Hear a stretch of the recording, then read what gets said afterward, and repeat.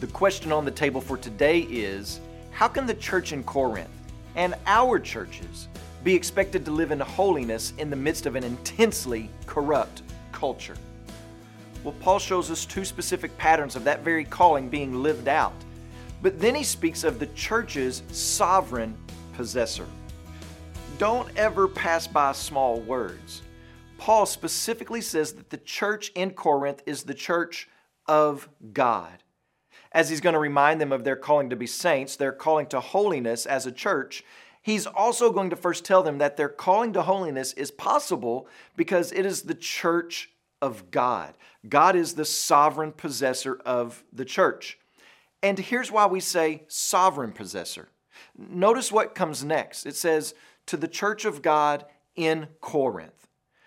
God not only knew the geographical location of the church, but by default of his being God, he's the one that placed it there.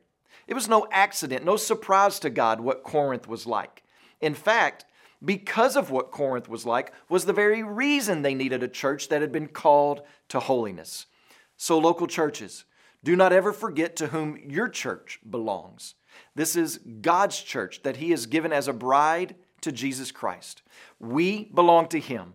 And when he gives us what the world calls weak, despised, ignorant, and the foolish, and tells us to be holy, then you had better believe, no matter the surrounding context, that the task is accomplishable. The call to holiness is possible because of who possesses us. But not only that, it is accomplishable because of our spiritual position. But for more on that, you have to come back tomorrow. But today when you pray, would you please pray for Tommy Rose and his family, our missionaries in Mexico? And also remember the Yamwezi Life Word broadcast that's heard in Tanzania.